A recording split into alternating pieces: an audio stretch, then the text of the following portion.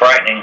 Yeah. No, but we were saying about Kamala Harris. I mean, I'm not really sure if it's her staff or how she even gets up to this kind of scheme. You know, like she gets crisis actors to come in and she gets to just look vice presidential. I'm not sure what her motives were there. Yeah, she is a piece of work. Yep. But that video was so sickening. She was so phony. I mean, it's like if you needed a example of what the word phony means, that video would be a perfect example. Yeah, it's incredible. They have these. We were watching these other shows, and they have these French politicians who are making their rounds in the U.S. and going down to the border crisis and there at the southern border, and she just will not show up to this thing. She won't talk about it. She's the border czar. What's up with that? She's the border czar. That's what Biden knighted her as border czar, and she didn't show up for the meetings. I don't know if it's still going on or not. I think they maybe. I just learned to accept that it's just crap. What we receive is lies, and I mean she's the border czar, and she doesn't show up. That video was recorded. That video that I sent you was recorded. That I believe it was the day that I think it was August 31st, the day we evacuated from Afghanistan or surrendered or whatever you want to call it. Oh, it was. That's what she was up to at that moment when things were happening. She was over there with the... And so that those kids aren't really NASA students or anything, the way it looks. They're just some random kids that are really good at looking like they're just actors, right? And Joe Biden has not mentioned Afghanistan. I think I heard it was like in 40 days he hasn't mentioned it. What? Is Afghan a what? I mean, everyone just forgot. We went into the memory hole. I'm not really sure what to say about Afghanistan. I mean, at this point, I think that the last time I read any articles about it, they were getting, it was the United Nations workers. There was a whole bunch of United Nations workers who were still stuck over there. And these are foreign nationals. They're not Americans, but they're just UN workers who somehow just got forgotten. And I'm just thinking, like, who is like a Filipino national and wants to go to Afghanistan and work for the UN? I mean, these people have lost their minds. I mean, if I'm a UN worker, the last place I'm ever going to go is Afghanistan. I'm just never going to go there. I mean, but somebody was like, yeah, I'll go, sign me up. I'm an aid worker. Afghans really want me around, you know, that like, I can't wait to work with the Taliban and, you know, humanitarian aid missions or whatever it is. We have to ask, I believe we've asked permission to the Taliban to release the however many Americans are over there. Nobody really knows. I'm sure we paid them off. I mean, I'm sure they're getting. I'll check that out. I'm sure they're getting plenty of foreign aid money from the United States. I will check that out. So I was wondering that too. I don't understand how things got to be this way. I've seen some videos and read about Nazi Germany and how the lead up to Hitler turning into the evil dictator that he was, and people knew that things weren't right. Right. But they didn't know what to do about it. This is in the 30s.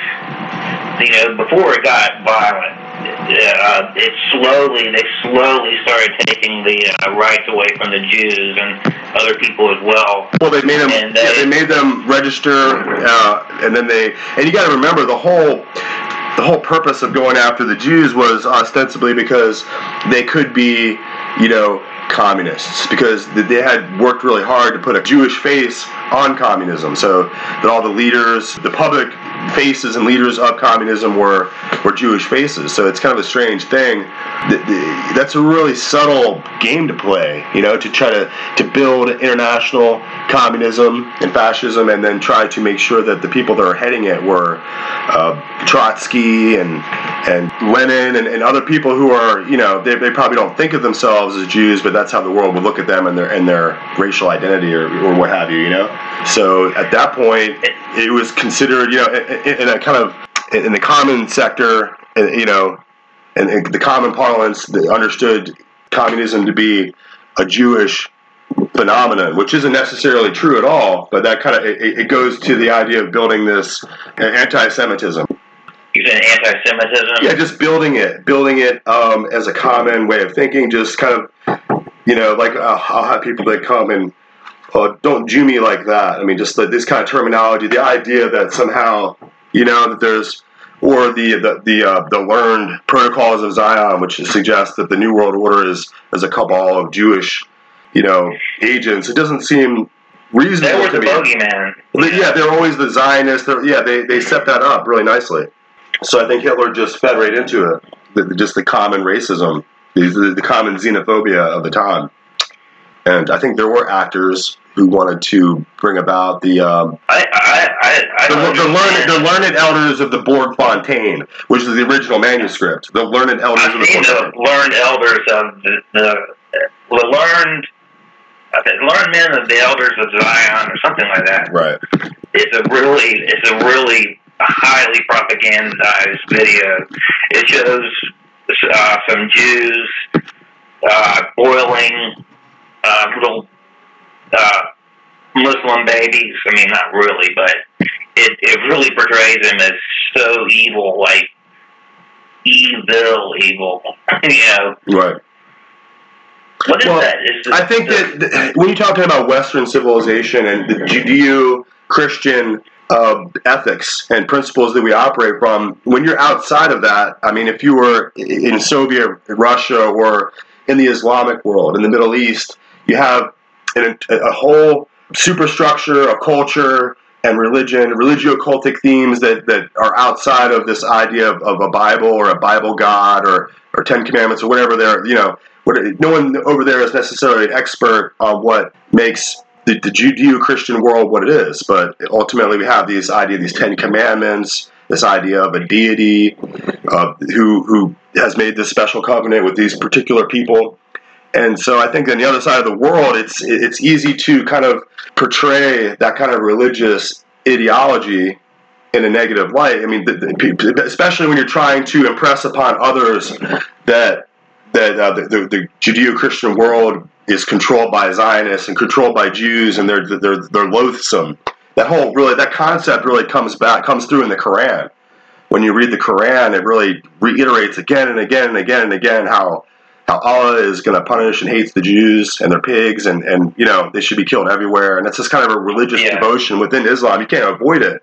You could be a moderate Muslim, but you can't avoid the itinerant kind of anti-Semitism that's built into the text there. So I think that's where you're getting a lot of this idea of Zionism, and that the Jews want to control the world, and they want to control. Well, they want to control the third most important site of Islam, which is Jerusalem, which apparently Muhammad flew there in a winged Pegasus. He flew there on his steed, and the steed was named Barak. Wow. You got that down. Okay. That's crucial. Yeah. I think Barack Obama, didn't he just name himself that? Like, because that's what you do when you're a nation of Islam, or you're a Muslim individual. You just rename yourself. Like, maybe your name is Bob Smith, but then you name yourself like Muhammad Ali. It's that kind of like pattern, right? You rename yourself a Muslim name, right? That seems like that's what Barack Obama did. Pretty much. He just reminds me of Malcolm X. Or a derivation of Muhammad, like Ahmed. There's several of them. Little pieces of the word Muhammad in their name. And I think that understanding. I'd like to know more about that. How they? What is the deal with changing your name? Or are they? I mean, I know the Nation of Islam is different, but I wonder if I guess the kids are named that. I mean, Right. What happens when you have 4 kids, 4 boys? Do you all name them all Muhammad or? Right. Well, it's interesting because I think that kind of occult transformation is, if you go back far enough, it's Babylonian. I mean, the Pope does it. He has to change his name from Mario Bergoglio to the what is it? What's the Pope's? Anyway, he has to have the new nom de gore, the new the Pope name that he has to take on. It happens, in that kind of sense of that transformation. And I think it's a really old occultic, ritualistic kind of thing that they seized upon. I think that's what Muhammad was really doing. He was seizing upon some of the old different components of. Well, it's almost like baptism. Right. It's part of the death of the old person and the rebirth of the new man. Right.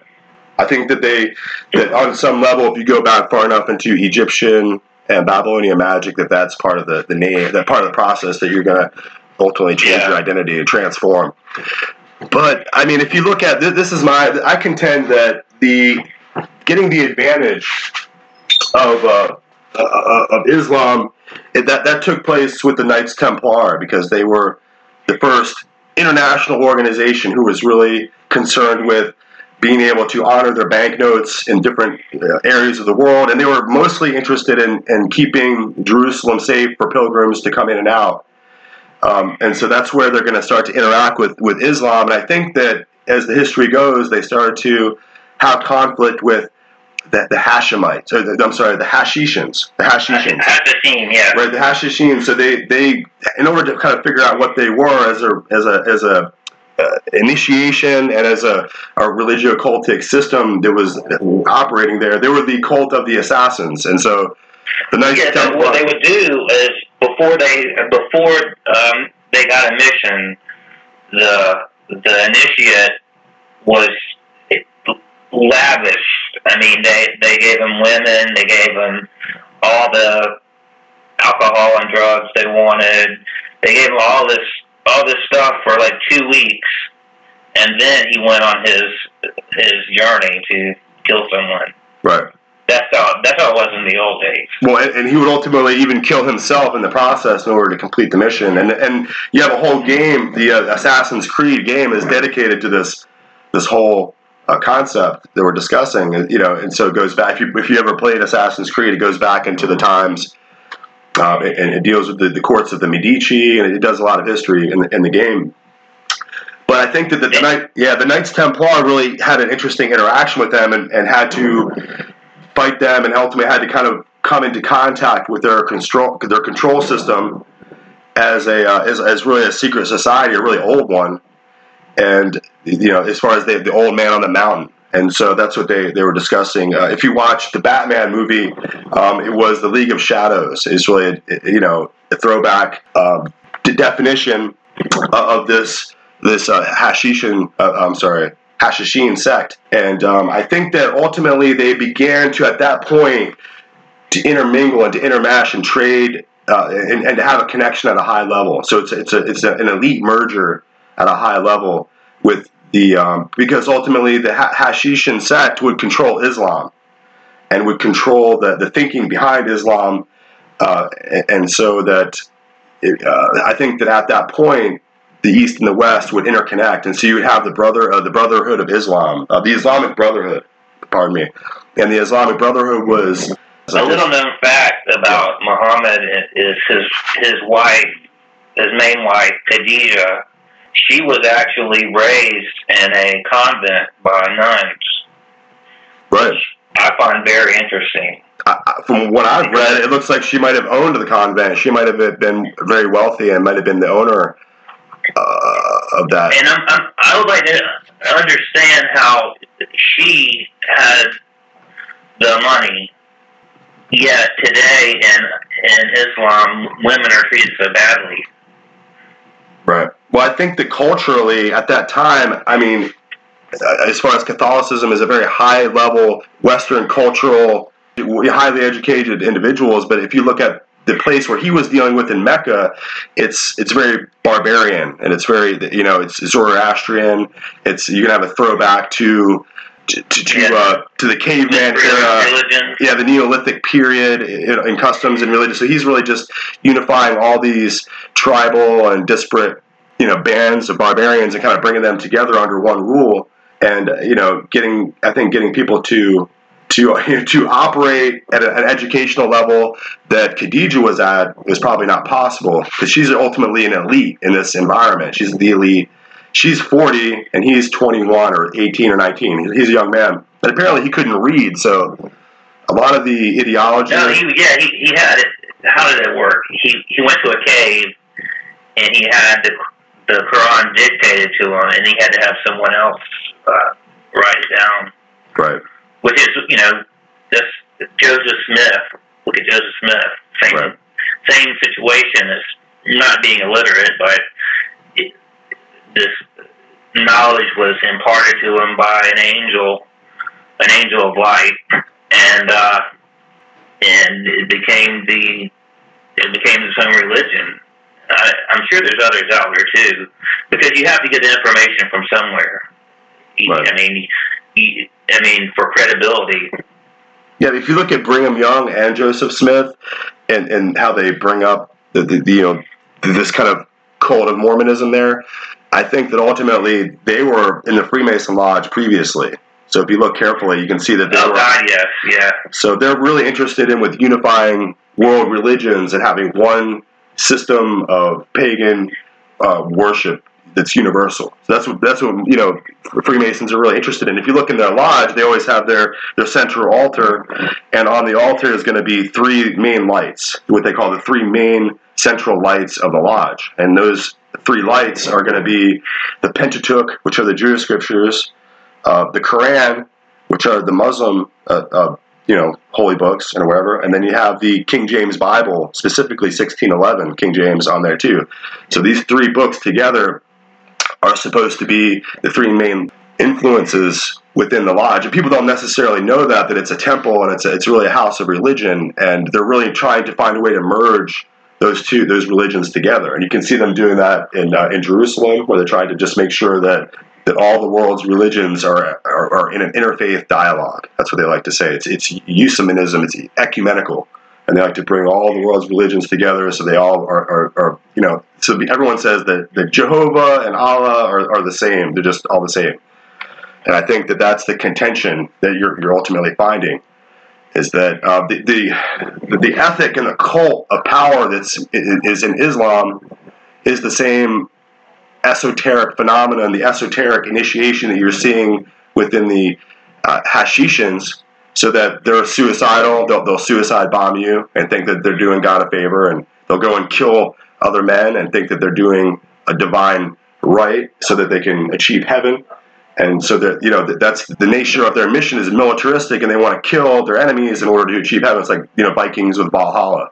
So it's very different than the Western culture, the Western Judeo-Christian ethics that we have. It's totally opposite. And so that in as much as that Allah and Jehovah are not the same, they're not in any way. But I think that the work of the elite globalists and the Freemasons, is to, and those kind of high-level secret societies, is to build a one-world universal system where we all.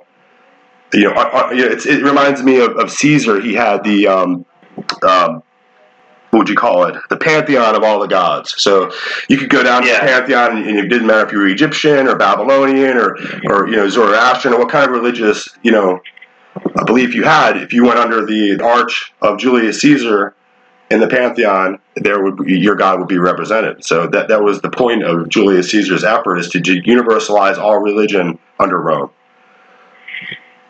Well, the Catholic Church really, obviously, they really followed suit, or maybe they created, but the one world religion is the universal church. Catholic Church is to me, it's just the thought of it is horrible. I mean, and then you have religion and state combined.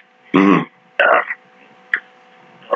Well, I think that ultimately, what we're talking about there goes back to the religious supremacy of the papacy, so that they consider themselves to be, it's the doctrine of the temporal power of the Pope, so that he is supposed to be reigning and sitting in the throne of Jesus Christ, and should have unlimited authority to do whatever he wants, to reign over kings and to punish princes, and to pick the delegates and the kings and leaders of the world that he so fits, and so that's what you're really seeing, is that theme of absolute religious dictatorship, which is really being developed there in Rome, so that anyone who doesn't agree with them is an outside, is is ultimately a heretic and must be destroyed. And that's kind of the theme that you see unchanging from the Dark Ages. What power to have over people, you know, that's just, it's hard to believe that people would go for it. I think that, like we were saying in other episodes, I mean, Napoleon really came down there. It was General Napier, whatever his name was. He really arrested the Pope in 1799 and took away his papal states and his money and all of his power and basically humiliated the papacy. And it stayed that way until 1813. Well, it actually stayed that way until 1929, which is really the when Mussolini, the Lateran, when so there was Vatican City. And if you think about it, it wasn't until 1802 that the Vatican officially took down the Holy Office of the Inquisition and renamed it. Until 1802, they didn't even change that. So that's how long we had been dealing with the Inquisition. I mean, we're up until the 1800s here. We're like almost into the we're fully in the period of the Renaissance or what have you. And of course, the Catholic Church took that long to kind of recognize, maybe we should change the name of this office here. And so, until like we said, 1929, the Lateran Treaty, Mussolini gives Pope Pius XII back all of his power and his authority.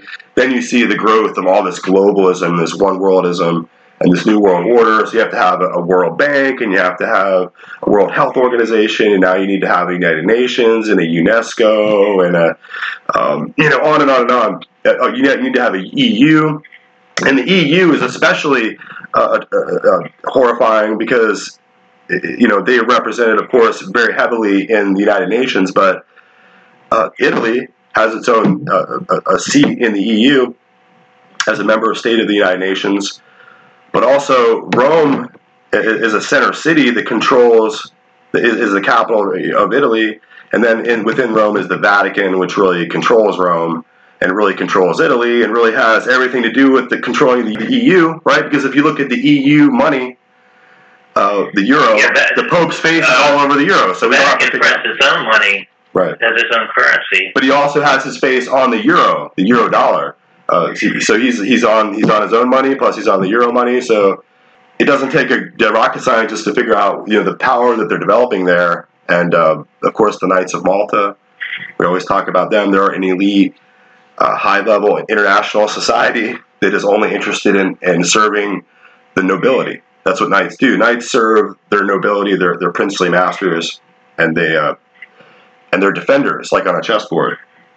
So that they're there to defend monarchical power against popular government, against free popular elections where people get to have democracy, right? So monarchialism, can't exist with democracy. That's the issue we're really having here in the world of globalism and, Klaus Schwab and the, World Economic Forum and COVID vaccines and Joe Biden. This is all about destroying democracy and popular government in the world, right? That's why every time you go into Walgreens and you look at the newspaper stand, you see all these articles about how great the Prince is of England and how healthy the Queen is and how wonderful they're all doing. And the kids and all the princes there, everyone gets to get familiar with their name because they're reintroducing monarchical government and principles into our world. So these are the elite individuals we can't question or criticize, right? But we can criticize Donald Trump and Biden and all the idiots that the people elected, because the elections and popular government are just going to fade away. They're not going to be able to exist. For one, our southern border is being overrun. It's just open. Just come here. Just walk in. And this creates a huge dichotomy because the people that are here, like you and I, who have social security numbers, we're actually liable for the debt. You and I are the full faith and credit of the United States. Yeah. Right? That we have to pay taxes and pay back the debt. The people that are flooding in here from wherever they're coming from, they don't have to. Not legally. They can work under the table. They can do all kinds of other things, but they're not personally on the hook for that debt. You see what I'm saying? So these are the new denizens of the land we're bringing in, where the old bankrupt, whitey, the Europeans, the Protestant Europeans who fled here from Europe are now being slowly polarized And the noose is slowly being lowered down around your neck. So then move on to the Federal Reserve currency. That's about like maybe tomorrow, maybe the next day is about to default. Any hour now, it's going to be completely defaulted, and there's no way to hide it anymore. They can't keep printing trillions because they're not worth anything. Apparently, they can. Well, they're gonna try, but it's all about how much faith you have in that money, how hard you work for it. That's really what it is. Is that we're kind of like the Walking Dead. We're still just like walking like zombies around trying to earn a living, and we can't understand what happened to us. We can't understand what happened to us as a nation. We didn't realize that we as Americans were the revolution. We're the revolution ourselves. It's not the government or the politicians or some other people over there. They're military. It's the Americans. The Americans are the target. Understand? That's the nature of this thing. Is that I think that they'll. But then of course they have the Chinese Communist Party sharpening their knives, preparing their weapons that the Clintons gave them and others to come over here and just. I think that the British Empire is still pissed about 1776, and they're going to make that monumental point to us. I think that as we approach 2076, we're going to find out what the name of the game is. You have to recognize by 1933 that Hitler, that they had like 4 or 5 dictators creating war. So by 2033, it's going to be we're going to see what they have planned. They're good at this. Well, I believe that we're going to see one world religion. One world government, one world police. I can see the slow march to that, and it's actually speeding up now. Yeah, I would say so. You think like the UN? I remember thinking as a kid that the UN is great. It's just a great idea, and on the surface it is. Right. But they want to be head of the one world government. Well, I think that the United Nations is an internationalist instrument, and America itself is a creature of nationalism. We're a nation state. We used to be 13 separate nations band together, but now we're one nation. And in order to pop that balloon, in order to burst that bubble as a nation, you're doing it from the inside, but you're doing it from the outside with the pressure that communism created, which is international pressure from all the different nations of the world and what they think, with France and Belgium and England and Morocco, and when everybody is screaming in your ear about what you should be doing. And that's how they really effectuated COVID-19. That's why they got everywhere in the world. And look at the border. Mm-hmm. I think that the reason Biden stopped building the wall and invited everybody in to come through the southern border, I believe that it is to destroy our national sovereignty. Absolutely. I think that they're interested in fast forwarding what they said that they were going to do, which is a North American Union. It's obvious to me now that it's crazy because they have this international pipeline, XL pipeline, and they have all the red Trump Americans with the red hats screaming that they want the XL pipeline back. Of course, it creates jobs and wealth, and it's not a bad thing. But it's really serving the agenda of this North American continent, where they want to have pipelines to go from Canada all the way to Mexico and everywhere. And so it's interesting how they have us kind of bound up. We can't see what it is that is really taking place, the forest through the trees, if you will. We're not. Not this. I want the XL pipeline too, but their agenda for these big projects is to ultimately collapse the Constitution and bring Canada and Mexico into this, control by Washington, D.C. And I think that that's what they're trying to do. It's just kind of happening already, whether people recognize it or not. Yeah, that pipeline, I was against it at first, and because I thought that it was. I thought there were tribal lands and Native American, treasures that they were going to be coming through, but they actually really benefited indigenous people.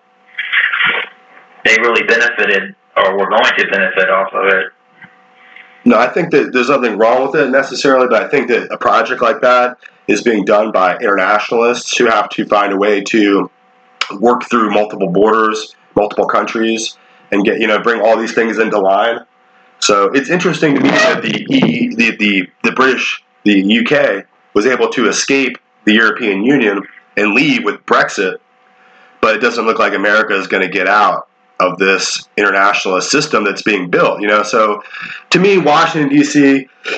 is a capital. Is the capital, and so that in as much as that it's the center of the empire, it's the controlling city that controls the rest of us, and so I don't think that people are fully aware of how enthralled we are. Our currency, our local laws, our power grid, or just our public school systems, or how much influence this tiny city in Washington D.C. has over all of our lives. So I think until we can kind of figure out how to nullify their influence.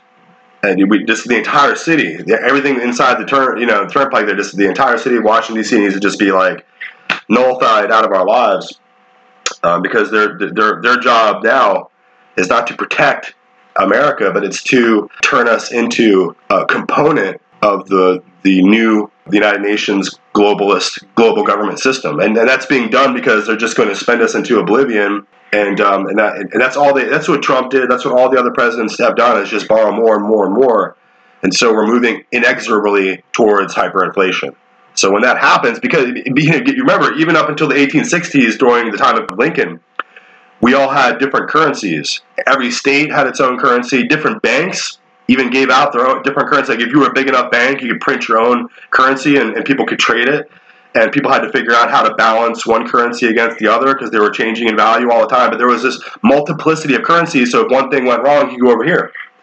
Well, now, since 1913, the Federal Reserve System, in 1929, with that collapse, I think they know scientifically how to destroy us. And I think they're bringing it all together into one nice big intersection, a big cathartic intersection of collapse. So we're out here, we're growing like peas, we're growing like lettuce. Like, it's not a game, it's like hardcore. So I think that we're the most educated population on the earth. I mean, if you go to other places, close to it, if you go to China, a lot of people are working a majority of their people are working in rice paddies and can't read. And so, that's why per capita in America, we're so wealthy, we're so well educated. I think they're trying to destroy that. If you send your kid to public school now, you're just going to end up with a kid who's perverted, who's been shown pornography, who's been put through this critical race theory, so that racism is now like a central component in school now. Before as a kid, you probably didn't see race, but now they're forcing you to look at it and to make it an issue between you and your friends in school, in the military.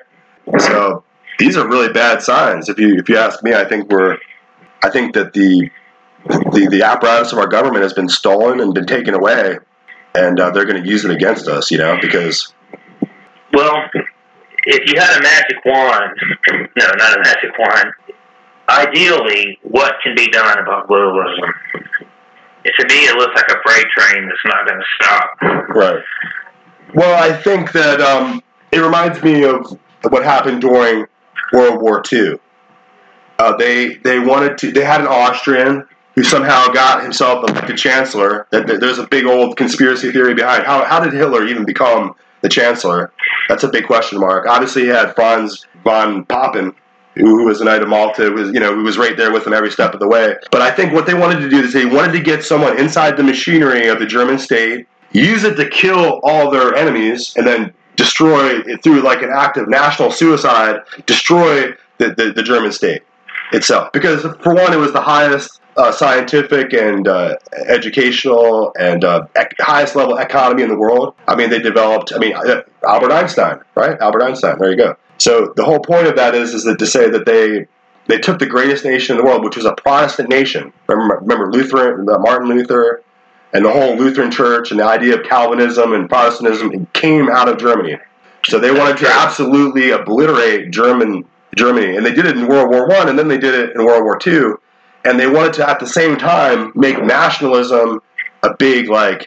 What would you say? They wanted to demonize nationalism, so that Hitler would be from then on a Nazi, right? So that nationalism would be bad. He didn't do anything that was national. He didn't do anything for Germany. He didn't do anything to build up the German state or to make it great.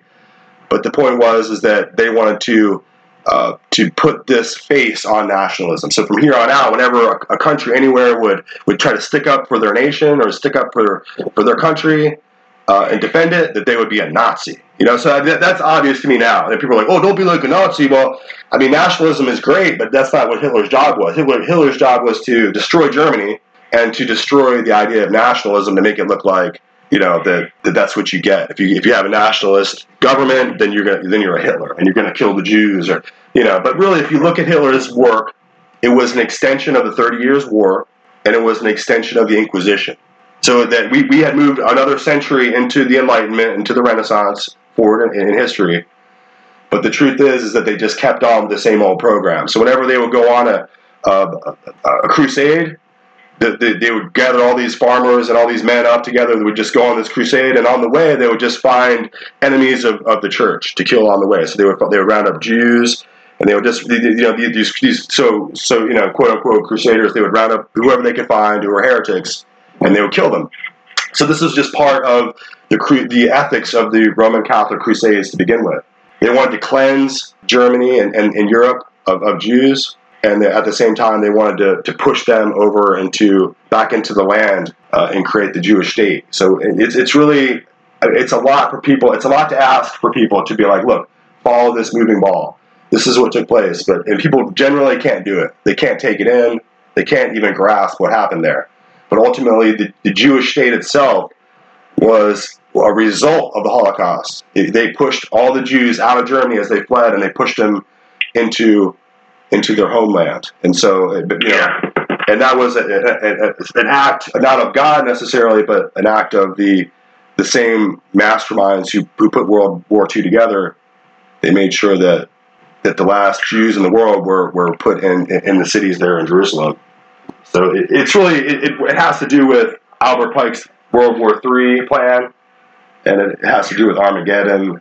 It has to do with their defiance. Well, I think we're moving towards World War III. I really do, and I know that the United Nations, they've redrawn the borders. They have 10 sectors, right? And that's what they have to. I mean, you couldn't have national sovereignty for anyone because that would prevent them from. I mean, they're taking away national sovereignty in order to redraw the borders. That's frightening. The thing about it is the UN doesn't. They don't hide this stuff. I mean, they just it's all out there. Well, it's all intellectual, academic jargon. So you have to be able to read, and you have to be able to critically think, and you have to be able to analyze what's being told to you, or else it's just going to go right over your head. And I think they intend for that to be for most of the world. And so there's really a very small contingent of people here in the U.S. or perhaps in Russia or perhaps in Europe who even really know the name of this game and the terms of it. I mean, I heard recently that Poland is working really hard to pull out of the European Union. And that doesn't surprise me. I mean, Poland really has had a rough one. So I think the agenda of Hitler was to unify Europe. And why did they attack Poland, and why did Hitler attack France? He wanted to take over the entire continent of Europe and unify it and control it. Well, that's what the European Union has done. They have now unified, and so France and Germany and all the countries in the EU have less power, have lost their national power, and now they have to give over their power to this one larger imperial state, if you will.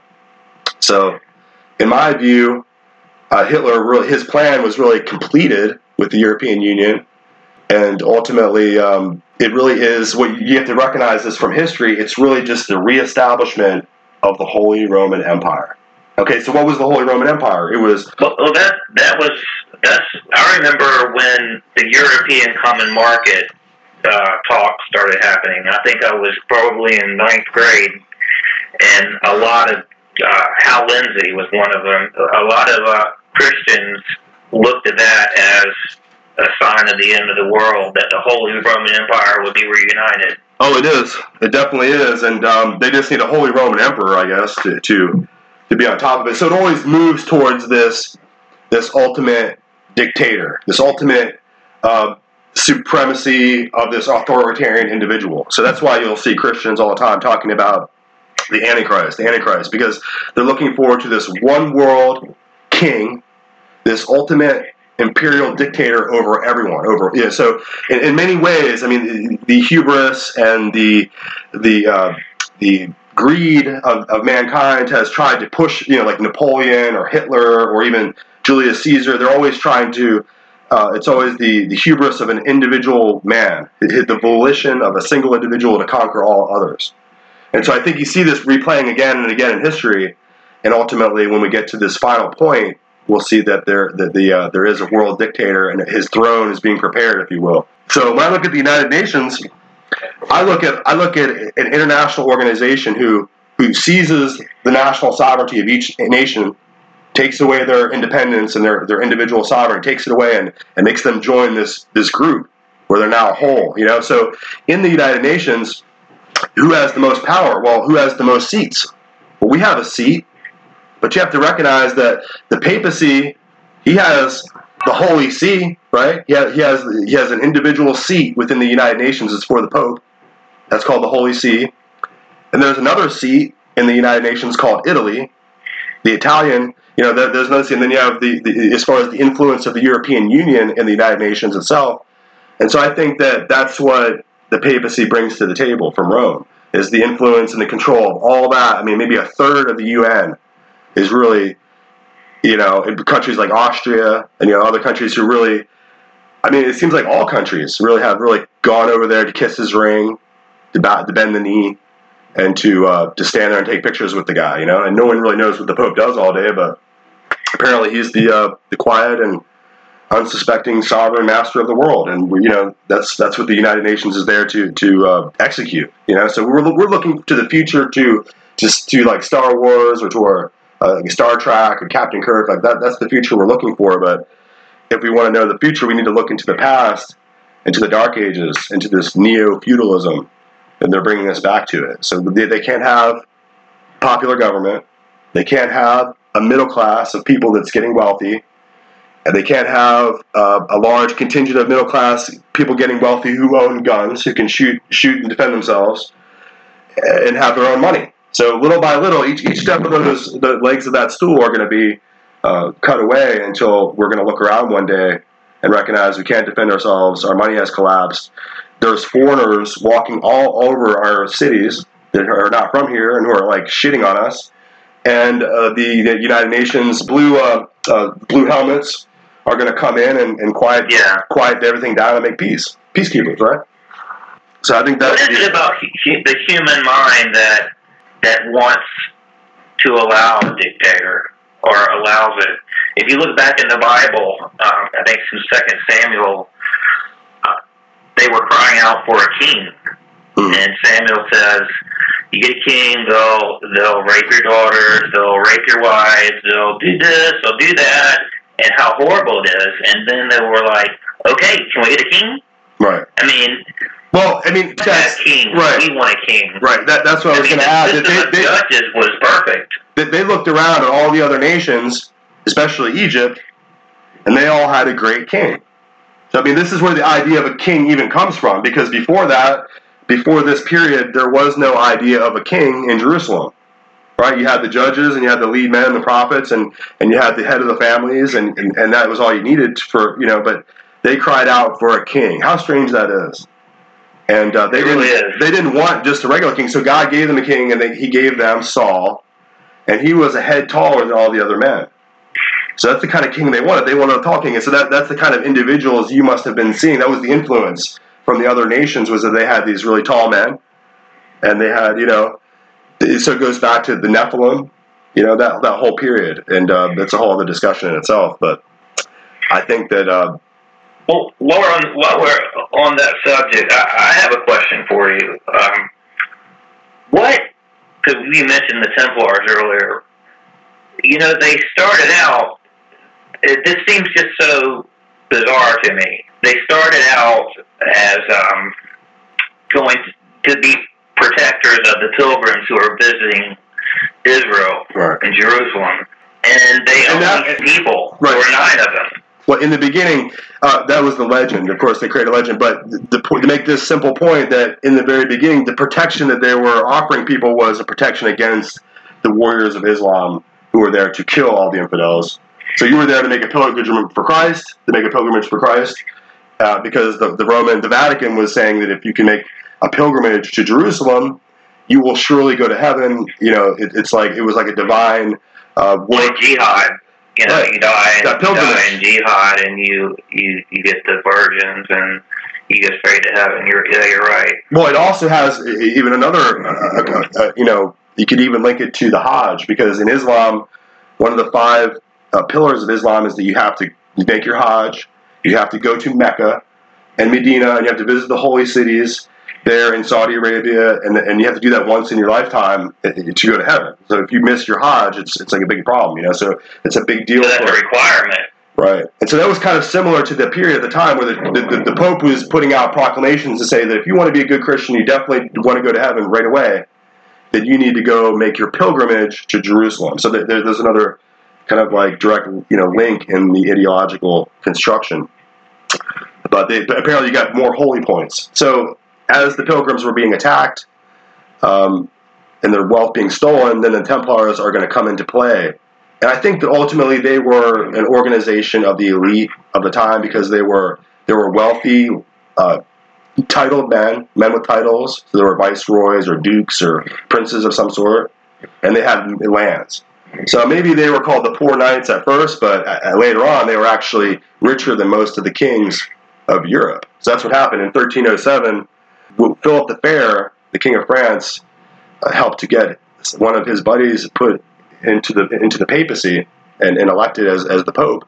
And they suddenly seized. It was obviously it was the 13th. It was Friday the 13th when they were suddenly when the Templars were seized upon in 1307 and basically attacked and killed off, and many of them were burned at the stake. It was very horrifying, you can imagine, but they were put out of existence. And part of that was because of their failure to protect Jerusalem, because now, at this point in 1307, Jerusalem is in the hands of the Muslims. So it's no longer something that the Pope controls. It's no longer the holy city of the Pope. So that's something that Pope has been working very hard for centuries now to get Jerusalem back. And I think he's done a good job. The Muslims, history just repeats itself. Yeah, I mean, it's just so true. They established it just so happens that Muhammad flew on Buraq and ended up in Jerusalem, and they built the Dome of the Rock on the Jewish temple, on the grounds of the Jewish temple. Mm. And that's just how you see. I mean, you watch an archaeology show and you see how they just built over cities. Yeah. And they built a new city. No, well, the same thing happened to Constantinople. I mean, before that, they just what is it now today? Istanbul and all the ancient Roman architecture that was so fancy, now it's Muslim architecture, and boom, now it's a mosque. It used to be a cathedral, and now it's a mosque, and they just switch it over, and so it's fascinating. But yeah, I mean, I notice every time they show Jerusalem, you see the golden dome of the rock, and then you see that there's a big empty, blank space where the temple of God used to be, So they put this temple of Allah there, and so we're really, this is the age of the Gentiles. It really is. This is the time when Jerusalem is being trodden down by the Gentiles. And that's a biblical reference. But we're in this part of history that's really lit up and highlighted, and we're really in that zone. We're leading directly, invariably to Armageddon. We're rolling straight to it. We can't be stopped. I mean, it's going to happen. I can just see it in my mind. China is going to roll out their enormous army across the land. They're not going to take it over the city. They're going to take it across the land. They're going to roll right over the Tigris and the Euphrates, and they're going to point their enormous army right at Jerusalem, because in their mind the entire plan of the globalists will be completed, and the entire faith of the Christian West will be destroyed if they can just wipe out this little problem people here. I mean, they wiped out the Uyghurs, so wiping out the Jews shouldn't be a problem. You know, they're just a throwback, archaic, Neolithic, cult of this erroneous god. You know, like every ancient civilization from the Bronze Age had their own unique god, Ra. So that's how they look at it. They're just breaking it down in the most humanistic way possible and the most rational way of dealing with this problem. And so once, they feel that once they wipe out Jerusalem and everyone sees that no God is going to come, that they'll extinguish forever. I mean, if you look at the writings of Albert Pike, it's very clear what their plans were, right? So I think that when that happens, that the opposite will be true, that Jehovah is alive and awake and real, and he's going to show up for the day of battle, and we're going to see Armageddon in our lifetimes. That's how it looks to me, So what all that entails is it's very obscure, Yeah, it's a lot of people bring that up, where they say it's a derivation of the word, I think Harmageddon. I can't remember the name of it now. No, you're right. Harm Megiddo. So Megiddo, yeah. Harm is the mountain, and Megiddo is Megiddo. So it really, Armageddon really just means in Greek Mount Megiddo, and that's a mountain that's in the north of Jerusalem, which is surrounded by like an enormous flat plain that goes on for many, many, many miles. So it's the only, and it actually is a historical place where many other battles were fought.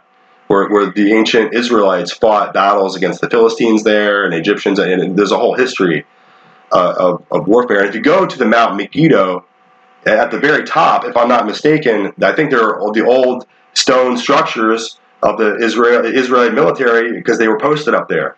That was the posting at the top of this mountain. So what it predicts is that the movement of the enemies of God are going to bring their armies, their physical armies, and they're going to bring them down into Megiddo and that plain of Megiddo, and they're going to try to attack Jerusalem. And that's what the prophets in the book of Revelation and people who believe in the Antichrist and people who believe in all kinds of Bible things are looking forward to this time when a great army is going to amass itself and begin to try to attack little Israel. You know what I'm saying? So we can kind of see that, we can see the Muslim nations around Israel now who are very violent against Israel, but what the requirement for prophecy is that there's a great red dragon, and the great red dragon has this massive army, and so I think that's why we start to look at China and all the things they're doing are horrifying. Well, speaking of China, do you think they will attack Taiwan because they're flying over it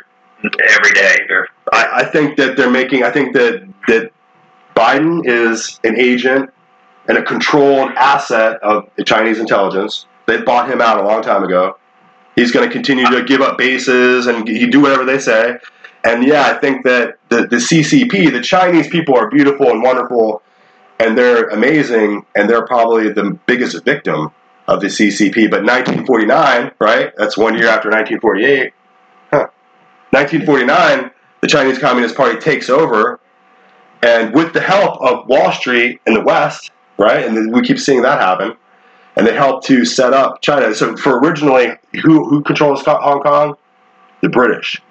And then the British gave Hong Kong over early, which I don't even know why they would give it at all. But now we have this issue with the Chinese Communist Party. And will they take Taiwan? I think they're going to try. And we have a bunch of transgender critical race theory generals in our Pentagon who are not prepared to fight these guys. It just doesn't look like it. And I think that the CCP has been radicalized. They're fomenting this extreme prejudice in their military, and they're getting ready to fight, man. That's what it looks like. Yeah. Speaking of this, I'm thinking of, have you seen them pulling down the Columbus statues? I know they're literally pulling them down and letting them smash into the ground. Have they been doing that recently? I know that they were doing that over the last couple of years as the BLM and the Marxists, shock troops are running around, and the Antifa have been pulling down statues. But it won't surprise me. I remember thinking a few years back when the Taliban was blowing up the Buddha statues. I was thinking how horrible that was. Right. But what is the difference between blowing up these ancient statues of the Buddha or tearing down statues of Christopher Columbus. It's the same concept. Right. You got to wipe out the philosophy so that only your philosophy will be adhered to. Right.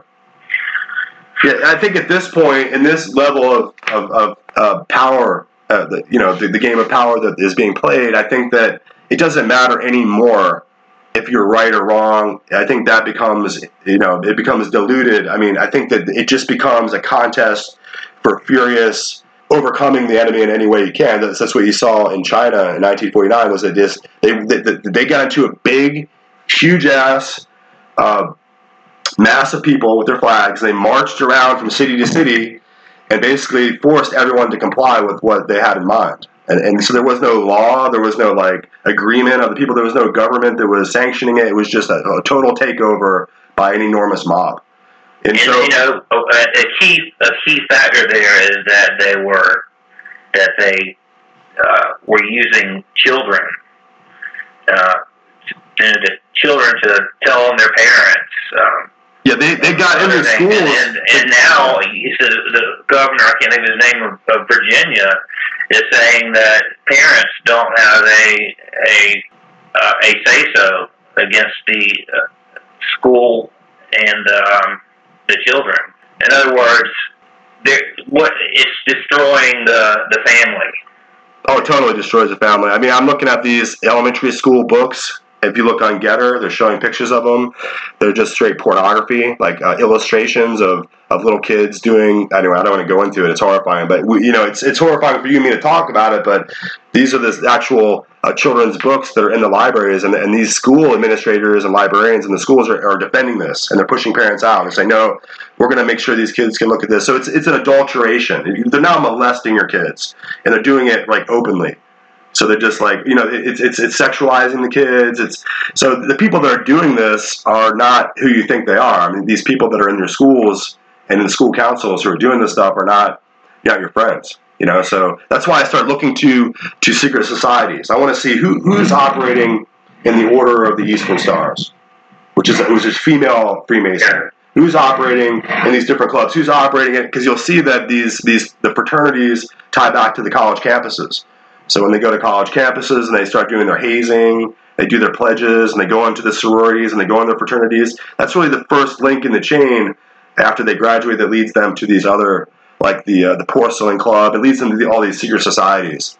And I think that's the control mechanism of the elite. That once you step into that zone, now you're going to start to turn around and look at a way to manage the decline of the American people. So you're in the schools and you're there to, we used to send the kids to the public school to get an education, but now the bars and the doors, close behind them as they go in, and you no longer can have any influence. So if you try to take your kid out of school, you might have social services and the welfare department, the child and services come over and start to check on you, and so all these facets of government, they want to educate this cohort of students with this message, and it's going to be transgender, it's going to be, new racism, it's going to be new Marxism, and they want the entire next generation of the American people to come out educated with these new dumbed down, hyper partisan philosophies, if you will, So yeah, they're actually doing away with standardized testing. Right. It's racist. And they're taking math out of the curriculum. Yeah, math is racist. Yeah. But in order to fulfill that little last piece of history, the Hashisheen sect ultimately became known as the Muslim Brotherhood, and it's constituted today in a Grand Lodge of Freemasonry in Cairo. So the Grand Lodge of Freemasonry in Cairo is the heading for all Islamic secret societies, and esoteric Sufism, and covering the extension of the outgrowth historically of the Hashisheen sect, or the sect of the assassins. And you recognize that the Grand Lodge is not just any old lodge of a school of esoteric, arcane knowledge. The Grand Lodge is the head lodge that governs all the other lodges. So you can understand that all the other lodges of Freemasonry in the Middle East are constituted under this Grand Lodge. And likewise, there's a Grand Lodge of Freemasonry also in London.